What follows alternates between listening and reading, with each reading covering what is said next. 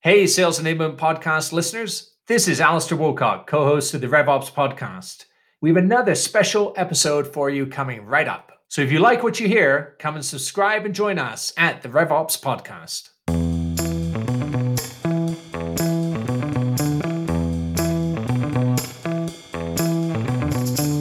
Welcome back, everybody, to this week's RevOps Podcast. I'm Alistair Woolcock, CSRO here at Revenue.io, joined by Howard Brown, CEO and founder at All Things Revenue Science here. And then, of course, Sean Lane is back again as Vice President of Field Operations at Drift. Sean, we're thrilled to have you back with us. Excited to be back, guys. Now, we left off last week on a high note, really kind of starting the discussion around the measures and attributes of what actually makes a great RevOps person. And I think there's a lot of question marks around that today. Like, it's an evolving category. There's new leadership coming in, and I'm not sure everybody knows, how do I measure? What's good look like? And I just want to paint a picture for both Sean, you and Howard here. I was speaking with this fairly sizable enterprise the other day that's redoing their RevOps structure. And you sit there, they go, so they have inside there, they had subcomponents of a leadership and marketing analytics. They had their sales strategy and sales ops team. They had a strategic vendor partner team. They had a sales productivity team. They have a customer advocacy team. And then they have a go-to-market intelligence team. And then all these sub-functions beneath that. Now, it's a big company, so I get they have some bifurcation. But now they're putting in RevOps. How on earth would you build that? Who would you look to come in and the attributes they would need to put that all, make that all work? And what's kind of this most simplistic way to measure the success of a RevOps model in a large enterprise today? Yeah, it's a great question. So maybe we should start with the kind of the type of work that a team like this is actually going to be responsible for, and then we can come full circle to the types of people who can actually fulfill that work, right? So you said, what's the simplest way to think about this? For me, the simplest way to think about the purpose of that RevOps team is to create a high achieving, predictable, and understood revenue engine, right? High achieving, predictable, and well understood revenue engine. That should be the North Star of any RevOps team that you're putting in place. So those folks who are starting from scratch or redoing it, that's what your aim is, right? And then we think about the work itself. For our team at Drift, we've designed it in kind of three different buckets. We think of it as planning, execution, and insights. And so I'll talk a little bit about each one of those buckets. Folks were probably sitting there thinking, okay, I think I know. I just want to make sure I articulate it, right? So planning is everything that happens before your customer facing teams are even in their seats, right? So that would be things like, how do we carve territories? How do we think about books of business? How do we think about comp planning and headcount and quotas?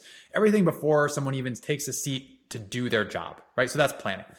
Execution is the design of the day in the life of all of those customer facing folks. So if you have different sales teams that serve different parts of the market, what does their day in the life look like? Where do they go to know how to do their job? How do we think about the different handoffs in the customer journey? And then you kind of have all of your, what people might think of your standard kind of sales ops work around pipeline management, forecasting. I think that all lives in that execution group. And then insights is really the bridge between the two. And I think this is where, typically operations teams might be a team of one or two, especially in early stage companies. And everybody has this dream of getting to the insights part. But I think what we've tried to do is carve it out as its own unique role to make sure that that actually happens. And that's where you're going to actually be doing analyses and bringing proactive insights back to the business, as opposed to just reacting to whatever the latest fire is. So I would say, just to start, planning, execution, and insight would be kind of my foundations for how they might structure that team that they're trying to start at the company you were talking to. Let's dive in on the insights one a tad there, because I think planning, I think most people would agree there. Execution, but we should come back to executions. I think that has some hair on it. But insights in particular, what are the critical insights? Like, I love your North Star there. But Sean, my experience with a lot of RevOps folks is the insights are relentless amounts of dashboards that, frankly, I had before, and now they're giving me 20 more in my business that still tell me the same thing. I just got to thread the needle between them all, right? So like, and I'm not just talking consolidation, but there's got to be some KPIs there that matter fundamentally that align to the North Star. Would you agree? Absolutely. So, my first boss at Drift is a guy named Will Collins, incredibly smart guy. And what he taught me was there's kind of like this two-dimensional matrix to think about when you think about insights or KPIs for a business. And the way he thought about it was you had the maturity of the business on the x-axis and the complexity of the metrics that you measure on the y. And those things are not necessarily always perfectly correlated, but you really got to figure out where you are in your company's maturity before you start going too crazy on complexity. So a good example of that might be if you're a super small company and you're just trying to figure out how your funnel works, you probably don't need a super complex multi-touch attribution model. You're just not ready for it, right? What you might want to start with is just what are the things in our funnel that we want to count, right? Like you start there. What are the key milestones? And then are we instrumented to count those things? Super basic. Number of leads, number of meetings, number of opportunities, pipeline, bookings, right? Full stop. If you are not instrumented to measure those things in a funnel, then you can't surpass that in complexity just yet. And so then once you've decided the things you want to count, then you can start to think about, all right, what are my levers inside of that funnel? And that's where you can start to talk about conversion rates and how those might change between those different milestones over time. And then maybe you want to add in some quality metrics, things like average sales price or average sales cycle or win rate, right? That might actually give you a little bit more depth. You know, you start at like those level 1 metrics, and now you're going to get level 2 and level 3 and start to get a little bit more. And so I think when you have those in place, then you can start to actually have that dashboard conversation that you were talking about.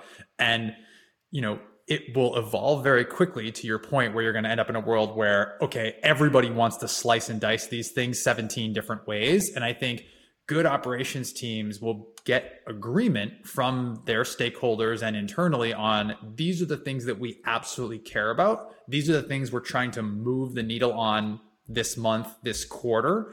And then you can reevaluate what those most important KPIs are on a regular basis. But if you're changing them all the time or everyone's moving the goalposts on what important metrics are, you're never going to get to your point, the actual insights that are going to help move the business forward. So let me ask you about that. So we see a lot of companies where you have marketing, you have CS, you have support, you have sales, all of these different folks wanting to slice and dice data in different ways to show that they're doing their job well, and that, you know, it may be somebody else's problem. It's a top of funnel problem. It's a CS problem. Everybody wants to slice and dice the data in their particular way, and they pressure RevOps, hey, I need you to create this dashboard or this report. How do you balance that sort of thing? It's a really good question, right? You could cherry pick any data point you want and tell the story that you want to tell, right?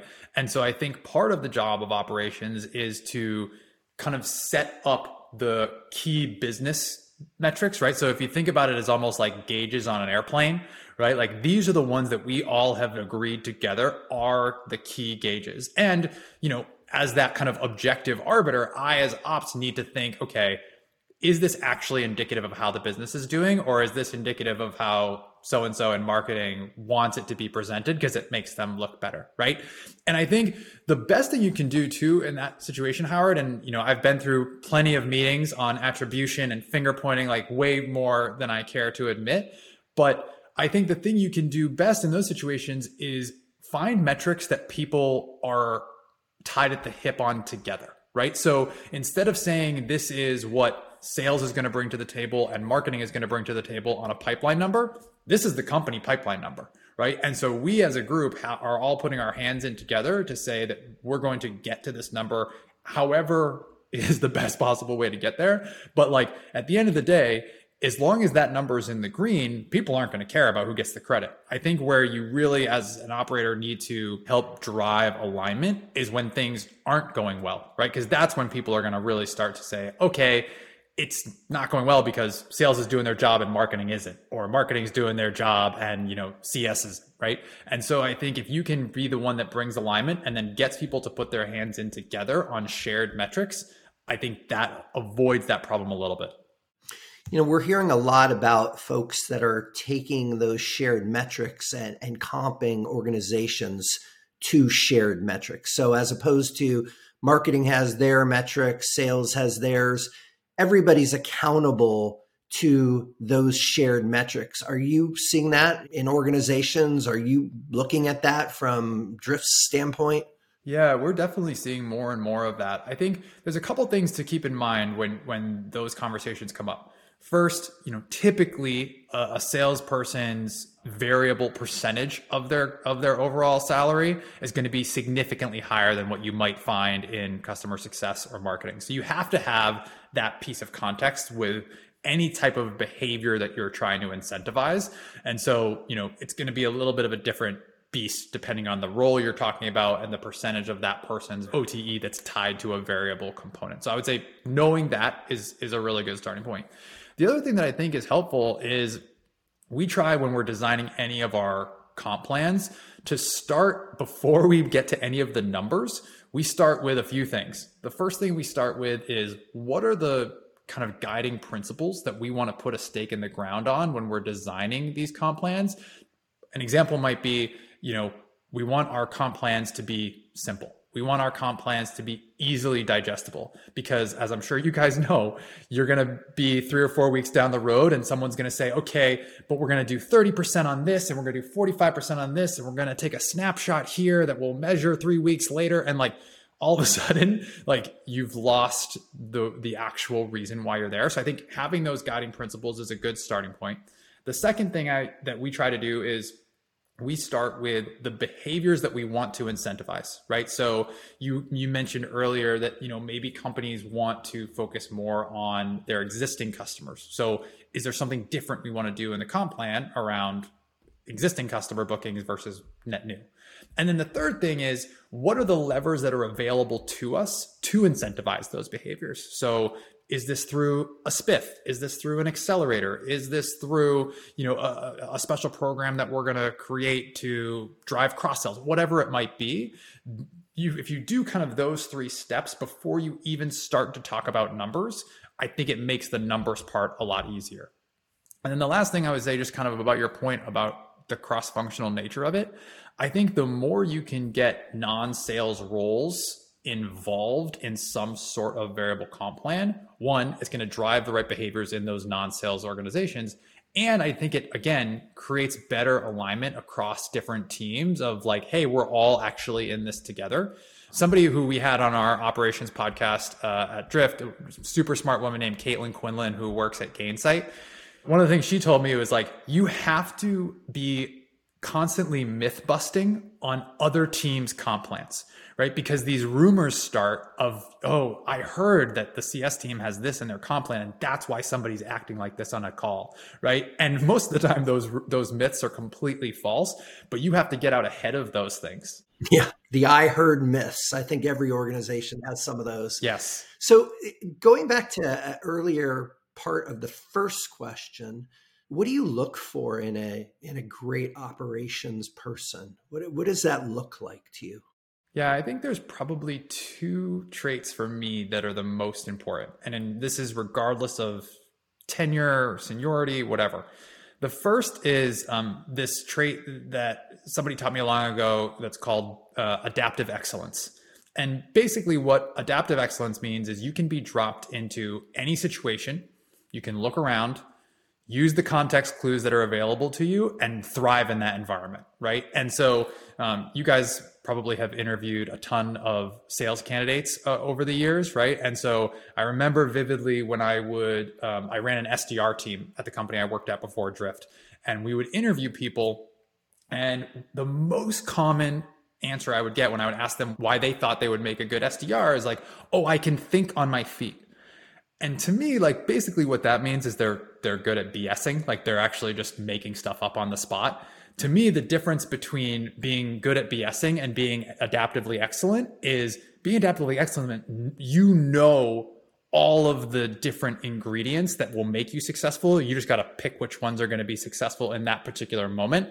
BSing, you're really just making it up on the fly, right? And so adaptively excellent operators are the ones who can thrive in any environment based on the challenge that's put in front of them. So for me, love looking for adaptive excellence. And then the second thing is you want to find people who are the ones who want to solve the problems, right?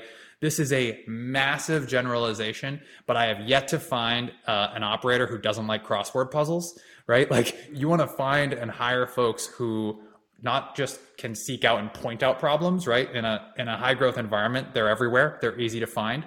You want to be the one who wants to solve the problem. I think we have that on our ops team at Drift. And it's fun because now you have this group of people who are bouncing ideas off of each other and they're trying to be the one that solves it, but they're also poking holes in each other's ideas.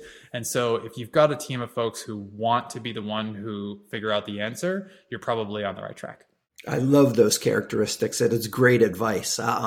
Thank you. I agree with you wholeheartedly. And I don't think I've heard that put so simply and really, really valuable. I appreciate that. Thanks. I think it's wonderful, Sean. And I think as you think about people and in particular RevOps as a total, what I'm often looking for there is not just telling me the North Star component, right? Telling me the big thing that we can go do to get there. But I want to understand, well, why is it we can get there? But why not?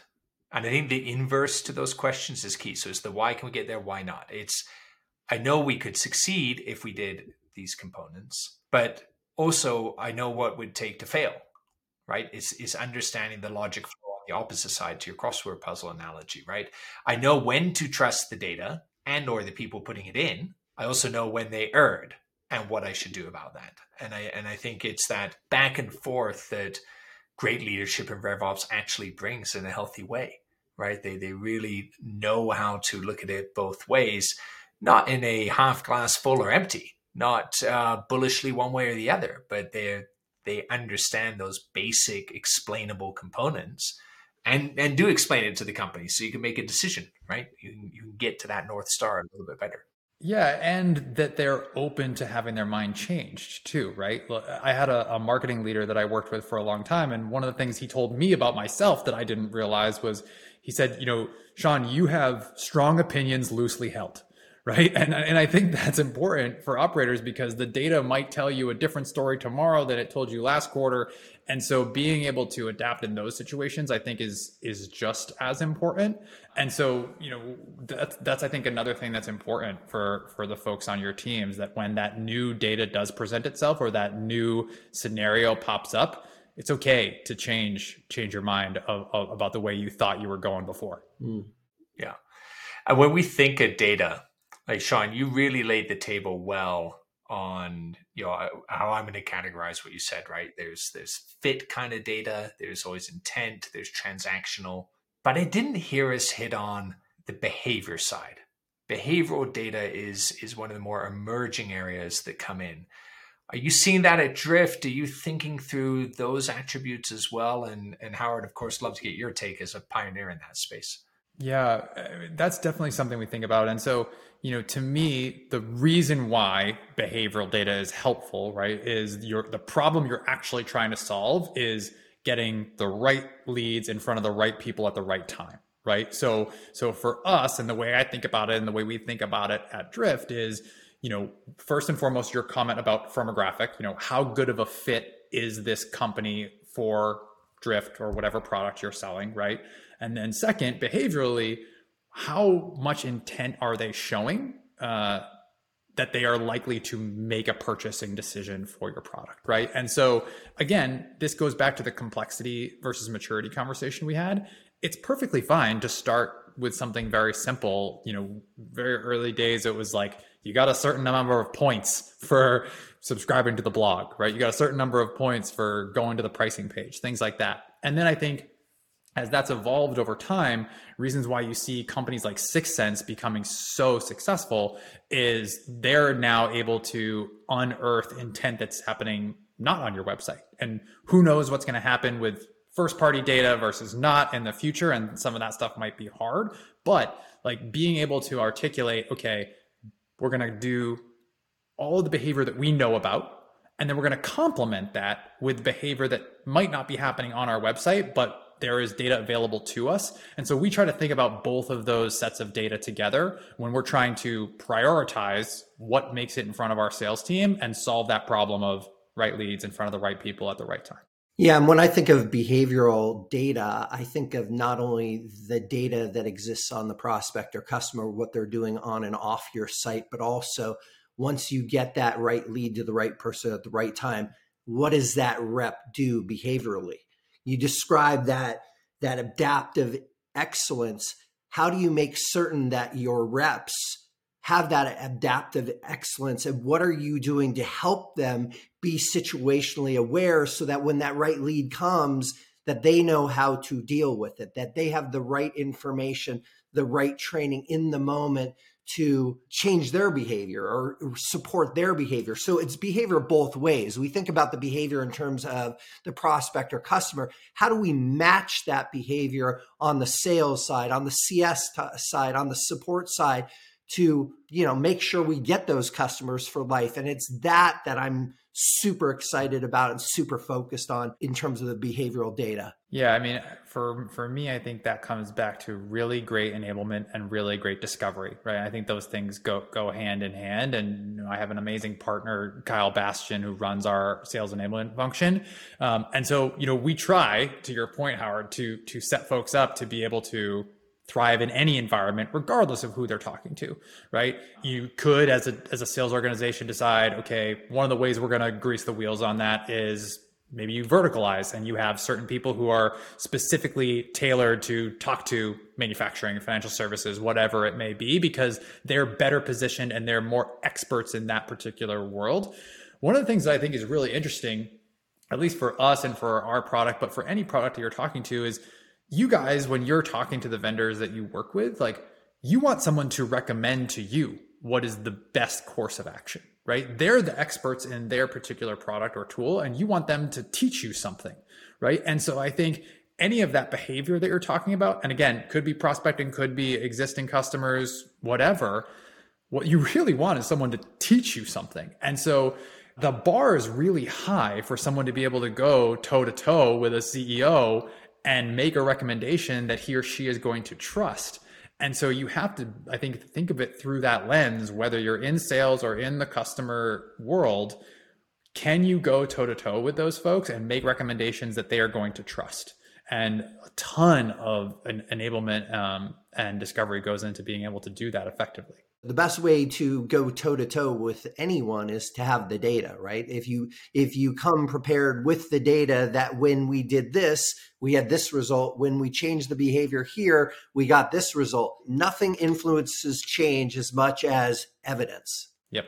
So I want to draw an analogy there, though, because this is I think just such an interesting area of where the market's going, right? Sean, I agree with everything you said in terms of the enablement and there, but if we're fair for when people are actually in that mode, right? They're talking to that CEO, they're talking to this director or CIO or whoever, right? Yes, they have to provide the insight. Yes, they have to help these people forward. So they should be experts, right? But we spend thousands, hundreds of thousands on tools. The content libraries in companies today are incredibly rich for the most part. Maybe not fully connected correctly, but they're there nonetheless. You have armies of people that run training sessions and help and coach and do all of these things. After the fact, we're now digging in and telling people what they did right and wrong. And all of this is great. It is actually helping in the market without question. It is making people better. But at some point, you need to help the person actually as they are engaging, as they're there. You can't expect somebody to have, to Howard's point, they need the data. Depending on where you go in a conversation, I might need 20 different data points. So should I just be listening to randomly pull a data point, or do I want something that's dynamically helping me in that? And I think a lot of people push back when they say that. I go, well, why would that ever be? I couldn't have something like in the moment helping me and stuff like that. Well, let me ask you, you're driving down a freeway at 70 miles an hour. Would you have a fold-out map to navigate the new city you're in, or do you use a GPS system? Yeah. I think most would say, well, I think I'd actually have a GPS system guiding me in the moment, wouldn't I? Because reading a fold-out map and trying to coordinate all this stuff, I'm probably going to crash. Why is that so wrong in a conversation? Why have we not embraced that yet? I think people are scared, but they were probably scared when the GPS first came out too. But like, what I think you're getting at is it's less about being able to present the data and more about being able to recommend the next best action. And it's not even the insight at that point, right? You start with the data, then you have an insight, but it's really about the action, right? And so that's the way we think about it too, whether it's in our AI product itself in terms of how we would guide a conversation on the website or for our team internally. That's really what I think, whether you're on a sales team or any team, that's what people want and need is like, don't give me the chart. Don't give me the bullets. Like literally tell me what is next and make a recommendation and then you can follow it from there. Howard, I know we're going to run out of time here in a second and on that side, but any final thoughts from you on, this notion that Sean has really set us up here for on this idea of the engagement aspects of what's going on in the market today? I think as leaders in RevOps, sales, marketing, whatever, if we're interacting with customers, if we're interacting with prospects, we need to make sure that we meet them at where they're at. We need to make sure that we bring value in every engagement. And how do we do that? We do that by helping our reps be contextually aware of the situations that they are in. We provide guidance in the moment that can help them deliver excellence, because quite frankly, we have unreal expectations on companies today. We expect them to know their products, their services, know everything about their competitors. We expect them to understand your business. It's unbelievable and it is unrealistic. And so today, buyers have these huge demands and they're placed on human beings. We need to make sure that whoever we hire, we enable them for success. And, it's a tough job being forward facing these days. Let's make sure we enable folks to be successful. That's my parting words there. On that, I love it, Howard. For those listening in, the RevOps North Star, enable growth and increase productivity, and you're probably doing a pretty good job. Sean, how does the firm reach out to you? What's Drift's website?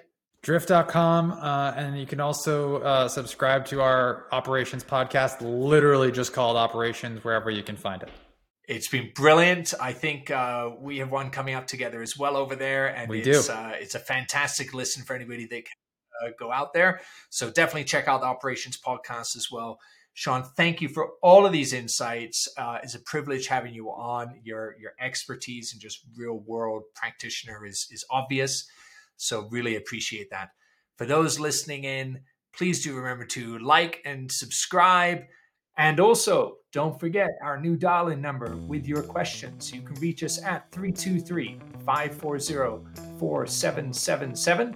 That's 323-540-4777. And we will see you on the next episode of the RevOps podcast. Thanks so much. Thank you, guys.